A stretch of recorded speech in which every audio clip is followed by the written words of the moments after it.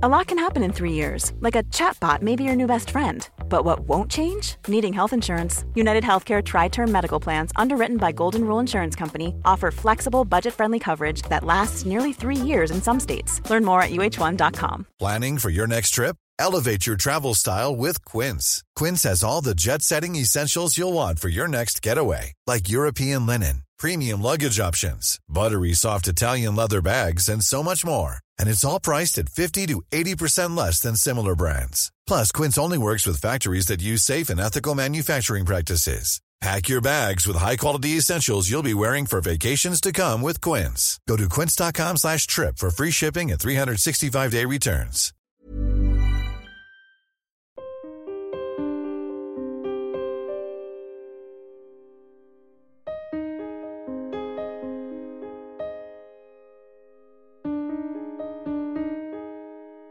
Hello and welcome to Secure the Insecure, the podcast where I say it's okay to not be okay.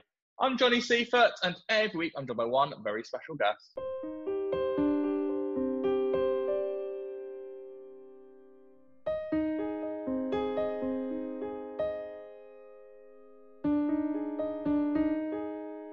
My guest this week, you will know across all different media spaces. In his career, he has been a podcaster with the incredible podcast Reality Check, a radio presenter at Virgin Radio and Later Talk Radio, a TV presenter on Big Brother's Bit on the Side, a newspaper film critic for The Sun, and a blogger for Holy Moly. And it's thanks to Sky for setting up this interview, because when you think of Sky, and especially Sky Atlantic, there's only one person that comes to mind. It's Jamie East. Hello, Joe.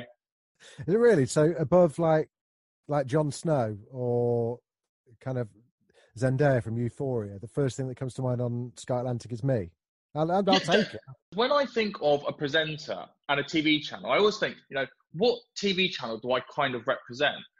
I see you as the representation for Sky Atlantic, because I know that every single program on there you'll be watching. Yeah, no, I like that. Yeah, well, and I certainly hope that Sky Atlantic share that view for when Game of Thrones comes back. I think you and Sky go hand in hand, and we're going to talk about that campaign in a bit. But before that, we've got to go back to the beginning of the Eastworld, as you like to call it. I want to get into the Eastworld psyche. So We know you're known for showbiz. You were at the big wedding last year, the wedding to go to. You were there. So where did that love of showbiz actually come from? I wouldn't call it a love of showbiz. It was an opportunity. It was what was big on the internet at the time, was celebrity gossip. Back in 2001 it was. And I was able to kind of like join in with the conversations because my dad worked in telly. I'd kind of been around. I'd been in a band. We'd kind of done tours and been produced and met famous people along the way and stuff like that. So I had a few kind of stories that got me in with the crowd. But then showbiz gossip was just that really came into its own with the launch of the internet, with anonymous message boards, with email, with texts even. Celebrity gossip was one of the things that really thrived really quickly. And it was purely something to do. Just became friends with a bunch of people, and created Holy Moly off the back of that after seeing Pop Bitch and seeing what they were doing with it.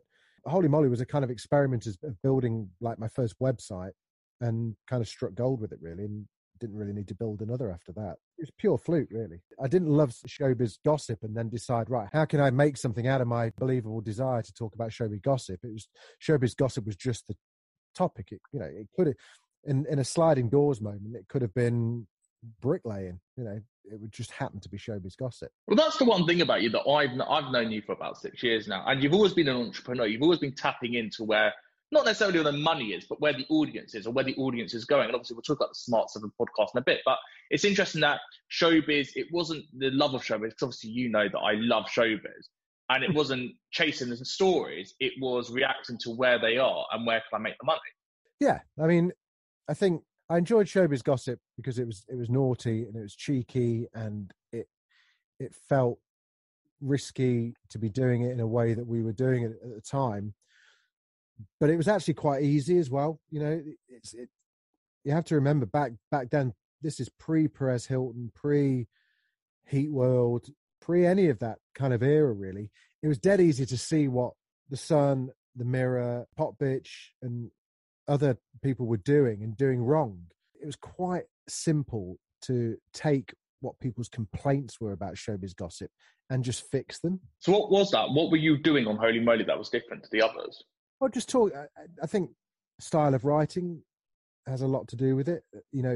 As with anything, I guess with anything I've done, I've always come at it from the point of view as you have to talk or write in a way that people actually talk or write. That's just my belief. You know, other people choose not to do that. That's fine. And there are fantastic writers out there and publications and podcasts and websites out there that write in a certain journalistic style, which just isn't how people talk, and they're all hugely successful. But I just don't have that talent and that knack.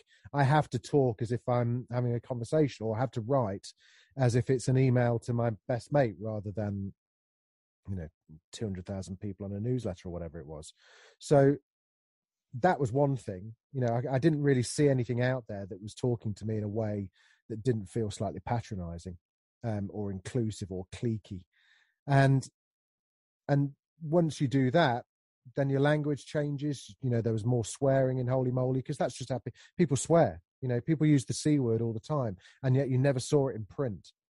You just never saw it in a newsletter. You never heard it anywhere. And actually, from where I came from in Derby and whatnot, people use that as a kind of compliment, as a term of endearment. And so once you do that and you get your brand right, a lot of the branding was really boring and the coloring was bad and just web design was awful at that time. People didn't have a clue how to lay out a website properly. They were just dead simple things to do. I was a web designer. I was a coder at the time. So all those things were things that I was studying anyway and knew how to do. Combined the writing and also one thing that was a massive problem at the time was anonymity. There were leaks everywhere. Popbitch were having problems with journalists going on their message board and nicking stories. So I offered a kind of closed garden to a lot of the people that were posting on there. They didn't even know each other's name. So those were the three things really: the design, the anonymity, and the style of writing. It kind of took off pretty quickly after that. It's interesting because when I was a kid, and this would have been around the same time, I was obsessed with the digital spy forums. I mean, I am still now, but back then... They're still going. They love me.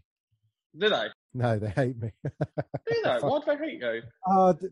Digital spy forums, it's just a fire in a pet shop, that place. It's not, I mean, it's great, but, they hated Holy Moly. They hated me on Big Brother's bit on the side. People, they hated me on Virgin. So you're just like, it's fine. I don't care. It genuinely made me laugh.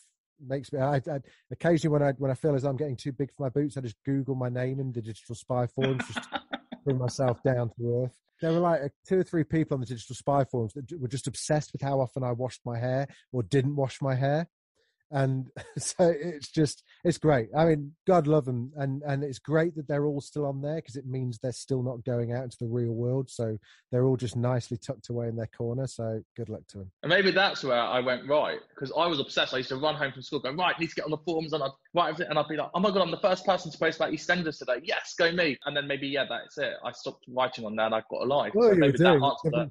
You should have just written it for yourself. Why are you writing it on digital spy forums and giving them the money? Because, mate, I don't care about myself. I care about helping the community.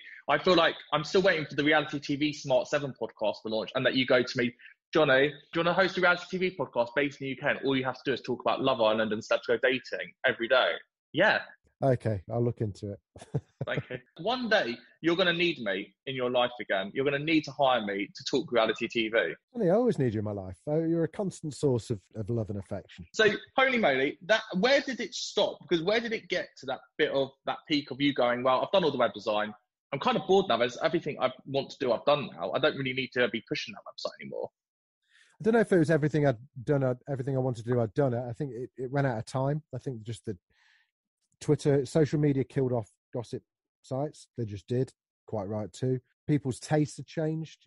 People were less, you look at the public mood changed. You look at Britney's meltdown, Jade Goody, the death of Amy Winehouse, George Michael's mental health. They're all dark stories that actually sites like Holy Moly and journalists like myself kind of jumped on really as clickbait, as ways to make money. And we did make a lot of money off it. It kind of felt a bit vacuous and not just stopped feeling right. And then I sold to Endemol. Part of the arrangement there was that soon after I did that, I ended up doing Big Brother, just again by chance. When you look at those articles now and the clickbaitness, and obviously I presume back then clickbait really wasn't a thing as we see it now. No, it wasn't. No, well, Mail Online invented clickbait really. It was BuzzFeed to an extent, but there wasn't really clickbait. In fact, before clickbait, what came were picture galleries. That was the way that most websites made their money. You basically, to those that don't know, you make, back in the day, nowadays it's slightly more sophisticated, but back in the day you made money every time someone clicked on a different page of your website. Not a lot of money, very tiny amounts of money, like 0.000 whatever, 1p or whatever, depending on how many banner ads you had on the website on that particular page. So it wasn't long before people like myself and the Heat and Daily Mail and that realized that actually there's a way of making people click on multiple pages per story, that then we get 10 times the amount of revenue per story than we would do normally. And that's where these never-ending picture galleries appeared from. For instance, doing like the Brit Awards or the Oscars or any kind of red carpet or film premiere, rather than just putting a picture of the lead actor on the red carpet, you'd have 20 pictures of, 30 pictures of everybody that turned up. As a nasty byproduct of that, people that went to premieres started getting their pictures on the website. So your Made in Chelsea's, your Towies, your all of these, they started getting more currency on websites as well, because they were bulking up the pictures of Brad Pitt and Angelina Jolie and Tom Cruise, because they would just happen to be there. So then it was kind of a vicious circle. You had these Towies, pre-influencer reality stars turning up, desperate to get photographs, so they'd wear less, they get photographed more, the picture galleries will get bigger, the revenue will get bigger. The monster kind of fed itself. I think it is more important. If you think, what would you rather have, a picture of Anthony Hutton and Makosi or a picture of Brad Pitt? I know which picture I'm clicking on. Yeah, well, I'm Makosi every day, So when you look back at those articles now, not the clickbait necessarily, but the articles as you were just talking about when it was things like the Jade Goody era, how do you look back at that now? Because you've obviously matured, you've grown older, you're looking back in hindsight now. At the time you were making money off them, is there any regret inside you about the way you approached that journalism? Yeah, sometimes. I mean, not often. I mean, the easy get out clause is to say it was of its time, and it very much was of its time, but it doesn't really excuse what, I still either wrote it or sanctioned it and published it. I was still, regardless of whether I wrote the stories on Holy Moly, it was the buck still stopped with me. So I take full responsibility for everything that was on there. It was cruel and it was nasty, but that was the remit. That was the reason. That was the whole reason that the website existed. But it was never cruel and nasty generally without reason. We didn't tend to stick the boot in unless people deserved it. And we always tried to be funny with it. Sometimes we were funnier than other times, and sometimes we got it wrong. But, you live and learn. And when it's online, is there because obviously, we know of TV and radio, there's Ofcom, that regulation, there's IPSO for newspapers. Was there any regulation online that any of these celebs decided, right, we're going to sue you? Because I know Popovich have obviously had a couple of legal battles in their time, but did Tony Moly have the same? Yeah, I mean, there's no Ofcom regulation, but you can still get sued for libel in the same way as anybody can. Quite often people would try. We ended up having to pay quite a lot of money out every now and then to people for things that we'd written. Not because they weren't true, but because we couldn't prove it. So interesting. It's such another world to the way that I view the media now, because obviously working in it now, it's all a lot safer than it was back then. You think about like upskirting, you would never get away with putting an upskirting picture. No, you wouldn't know. Stuff like upskirting is inexcusable and really, really bad. Paparazzi were really the scourge of the whole era, really, that fed the monster and ended up destroying it as well. But I'm not sure it is any safer now. I just think that there are fewer independent publishers willing to take a risk.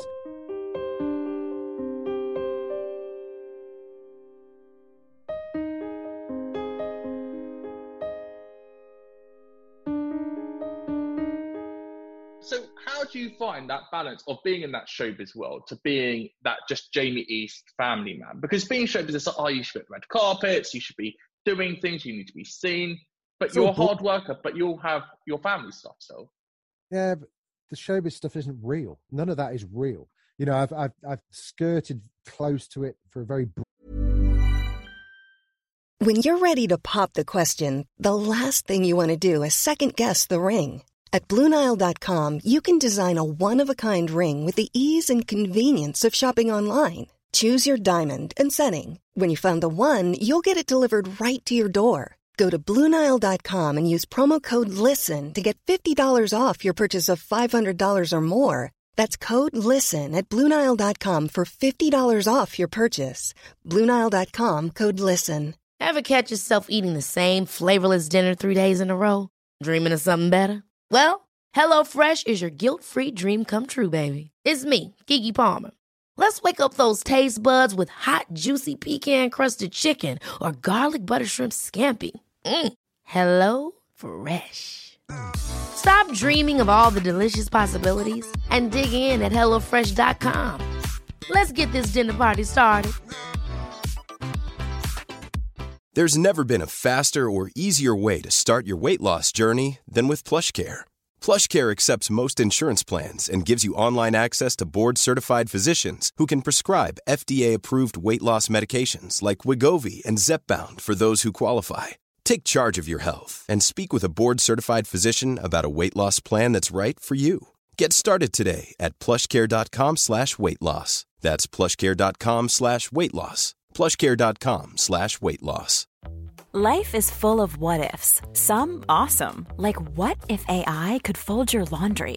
And some, well, less awesome, like what if you have unexpected medical costs? United Healthcare can help get you covered with Health Protector Guard fixed indemnity insurance plans. They supplement your primary plan to help you manage out-of-pocket costs. No deductibles, no enrollment periods, and especially no more what-ifs. Visit uh1.com to find the Health Protector Guard plan for you. Brief period of my life, I started off on one side of the velvet rope, and very briefly had a foray into the other side. And I can tell you that being in front of the camera is great fun, and it's very well paid, and it's very good for the ego, and it's an enjoyable profession, and it's creatively very nourishing. But all of the rest of the shit that goes with it, it's not real. You know, the freebies, the praise, the follows, the likes, it goes away extremely quickly. Never, you should never ever, if anyone's listening that is on the brink of success in that side of things, it's not real. It just disappears very quickly. Do not get used to it. Do not believe that it is now part of your normality, because it's not. People will just move on to someone else as soon as they want to. And it will always happen sooner than you want it to. Does that mean I need to start paying for streaming sites soon? No, it just means that just don't get used to it. It's not, don't kind of soak it all in and enjoy it for what it is, which is a laugh, but it's not real. Getting invited to those places and getting freebies sent to you and people giving you free clothes all the time and this, that, and the other, and enjoying all the cars being sent, it's great, but it's not real. It will disappear like that. So you have to, and I was fortunate enough to always remember that. So you never expect, so mentally, you've always been at a mental level of sanity. You never had that big drop when it stopped. Well, you have a drop. I think from a professional vanity point of view, it's never nice to lose a job, especially one that's in the public eye, because it's kind of embarrassing. Anyone that gets fired from a job or loses a job or someone else takes over from you in any profession is always kind of like personally demoralizing. So to have that layered on with pricks tweeting you about it all the time for a period of time, it's pretty crushing, and that's difficult to deal with. But and that is always difficult. But if you have that, and also you can't understand why all of a sudden the phones stop ringing and that no one's sponsoring you, or that no one's kind of sending you clothes or inviting you to premieres, you need to grow up a bit and remember that that's just part of the trimmings of the job that you did. And those jobs disappear so quickly. TV, radio, they are over just like that. What's interesting when you look at the world of showbiz is how many people have now got publicists, and they pay $2-3 grand a month to go to events, to get seen, to be packed, to maybe get coverage in a newspaper. But most of the time, they're not going to get packed because they're not big enough compared to the other people there. But it's that sense of entitlement. It's interesting what you said, that sometimes it goes straight away, but then people think, well, they can pay for it. And suddenly you're thinking, right, you're paying $2 grand a month to go to 2 theatre shows or to go to an event. What's the point? It depends. And the mindset, and I know lots of people that have been there, and there's been times where I've thought, should I be doing that as well? And you know what? It depends whether it is really over or not. And it depends whether you're clinging on to something that's gone, or whether it's just a hiatus. There's a big difference in that kind of stuff.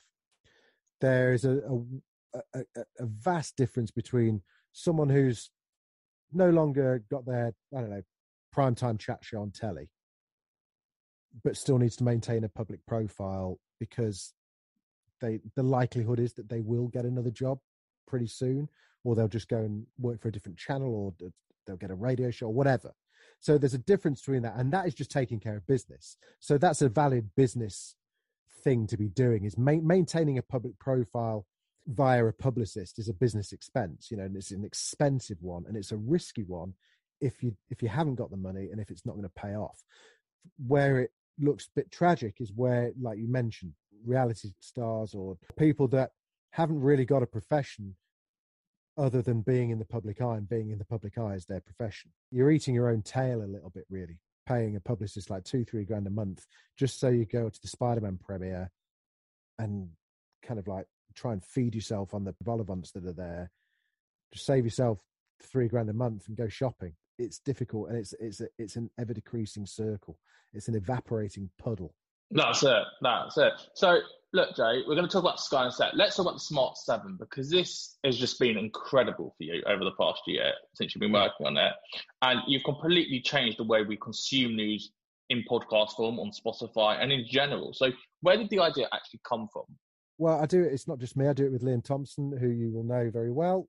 Liam was my PD at Virgin Radio, and he left to go and do some stuff in Ireland, and then I left, and then we kept in touch. We got on well, and I'd in between kind of getting together with Liam, I'd had a few meetings with podcast platforms like your Spotify's and your Apples, and at the time, daily podcasting just wasn't really a thing. It just wasn't.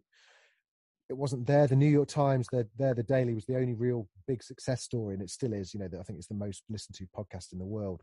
But there was nothing really like it in the UK. So I'd had these meetings because I was working for a bunch of other broadcasters and producing podcasts for a whole bunch of people. And then when I got together with Liam, he was like, "Come on, we should really think about doing a podcast together." It's like, okay, well, here's what my researchers found. Daily is where it's going. Short is where it's going. At the time, most podcasts are far too long. Podcasts of people talking to each other are self-indulgent crap that go on for about an hour and a half, and no one's got time for that.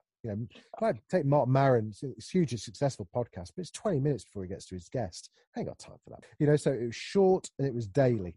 So we knew that short and daily worked. When I got together with Liam, we came up with the Smart 7, I think, in about half an hour. It was just like, okay, what can we do? We looked at how we could take Liam's experience in radio, my experience in editing and voicing and all the rest of it. And what we came up with was a breakfast show radio bulletin for a podcast that was short, it was snappy, included funny audio and interesting audio. It sounded good. It had high production values. Smart 7 sounds like it's come from a major broadcaster. And that was always the intention. So that was the idea. It came up with that in about half an hour. So let's look at Sky. So you're doing this new campaign with Sky, all about feelings.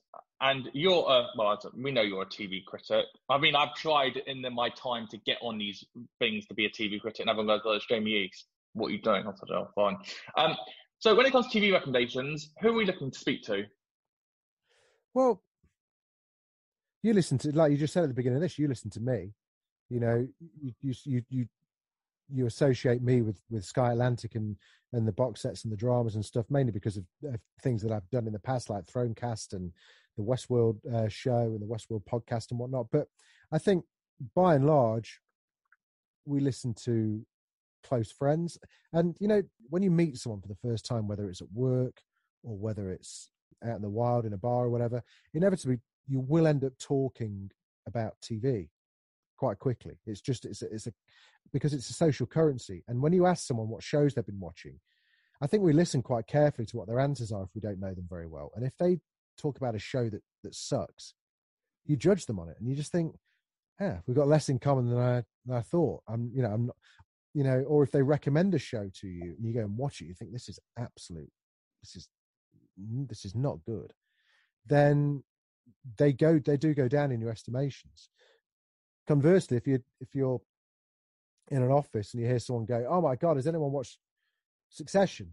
You turn around and go, "Yes, me," and you've got a connection there straight away. So I think we listen to a lot of people, but we listen carefully. You only get one chance to recommend a show to someone, because if you recommend the wrong show, they ain't going to listen to you again. So there's loads of stats that we value those recommendations. Sky did a load of research, And out of I think they interviewed like several thousand people, and 6% of those people said that they ended up marrying someone off the basis of a good TV recommendation, which is a wild stat. No, I just need a girl who likes Love Island, and I'm there. I don't care. I'll just go. Mate, there are lots of girls that love Love Island. So I know, I still can't find one. I know. 44% of people said they're a super fan of one TV show. What are you a super fan of? What's your go-to show? I don't think you have to be a super fan of just one, do you? Okay, fine. Of at least one show, then. You can give your top 3 shows at the moment. What are your top 3 shows? What, that are on telly currently? Yeah, currently or off there, but coming back soon, if it's not on air at the moment. Euphoria is amazing. Ozark is amazing. And Succession is, they're 3 unbelievable pieces of programming. And they're all quite similar, I think, in terms in genre and kind of quality. They're all 2 is Sky Atlantic and HBO. Ozark is Netflix. Well, define superfan for me. I've got what's your metric for a superfan? Well, if you're talking to people who you class yourself as a Love Island superfan, I would imagine. How do you, if someone else said they were a superfan, how would you know that they were and weren't just kind of trying to blag into the superfan kind of league? See, I don't think I am a Love Island superfan. I am, but I never watched season 1 and 2. I would say I'm an EastEnders superfan because I know everything about EastEnders, and my whole life is surrounded by EastEnders. So the books, I've got them, the DVDs, the place I live. Is someone that casually watches EastEnders every episode a superfan, or do you have to kind of like do your deep dives and know exactly everybody's entire backstory and motives and ulterior motives and all that kind of stuff? I'll tell you a secret. It's not really a secret, but when I was a kid, the only way my dad could keep me occupied if I was misbehaving or I was bored is he'd be like, right, we're playing the EastEnders game. And what he would do is he'd give me 2 characters from 1985 to present day, and I'd have to relate them. And how do they relate to each other? So that's the son of, or daughter of, or friend of. And I was that good at it, we used to do it by real names. So I used to always do it by the actors' names. And then I got that good, I had to basically do it for EastEnders and match it to Coronation Street. So I'd always use Jill Halfpenny because she was Kate Mitchell in EastEnders and she was in Coronation Street. And so suddenly I'd go through the Platt family because she went out with Martin Platt. That's how I grew up. Okay, can we do one? Yeah. I'm going to go for, who was the character that's played by Joe Absalom and Arthur Fowler? Well, Matthew's best friend was Steve Owen, obviously, played by Martin Kent.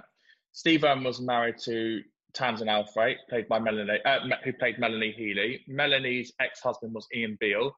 Ian Beale's uncle is Arthur, played by Bill Trencher. What an amazing yet completely pointless skill to have. I know. That is my claim to fame.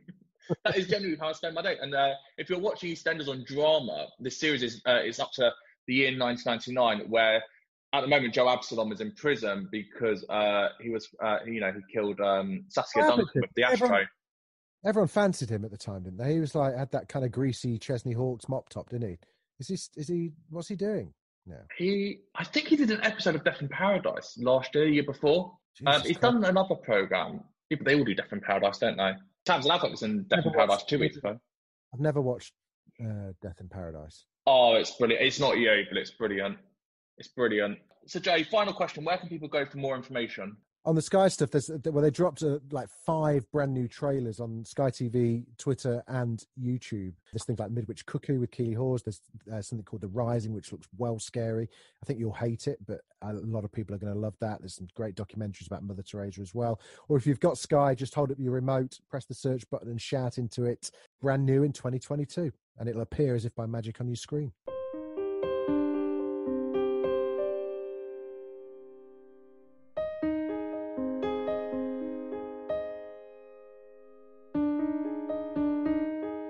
Jay, I could talk to you forever. Thank you so much to Sky for doing this episode. I really appreciate it. You've been listening to Scoody and Ski with me, Johnny Seifert. If you like what you heard, please do go and rate the podcast, subscribe to it, like it, and share it with a friend.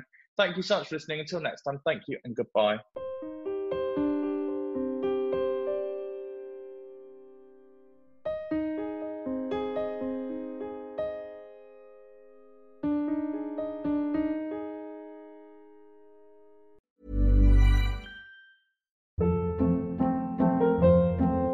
Hold up. What was that? Boring. No flavor. That was as bad as those leftovers you ate all week. Keke Palmer here, and it's time to say hello to something fresh and guilt-free. Hello Fresh. Jazz up dinner with pecan-crusted chicken or garlic butter shrimp scampi. Now that's music to my mouth. Hello Fresh. Let's get this dinner party started. Discover all the delicious possibilities at hellofresh.com. Hey, it's Paige DeSorbo from Giggly Squad. High quality fashion without the price tag. Say hello to Quince. I'm snagging high-end essentials like cozy cashmere sweaters, sleek leather jackets, fine jewelry, and so much more. With Quince being 50 to 80% less than similar brands. And they partner with factories that prioritize safe, ethical, and responsible manufacturing. I love that. Luxury quality within reach. Go to quince.com/style to get free shipping and 365-day returns on your next order. Quince.com/style.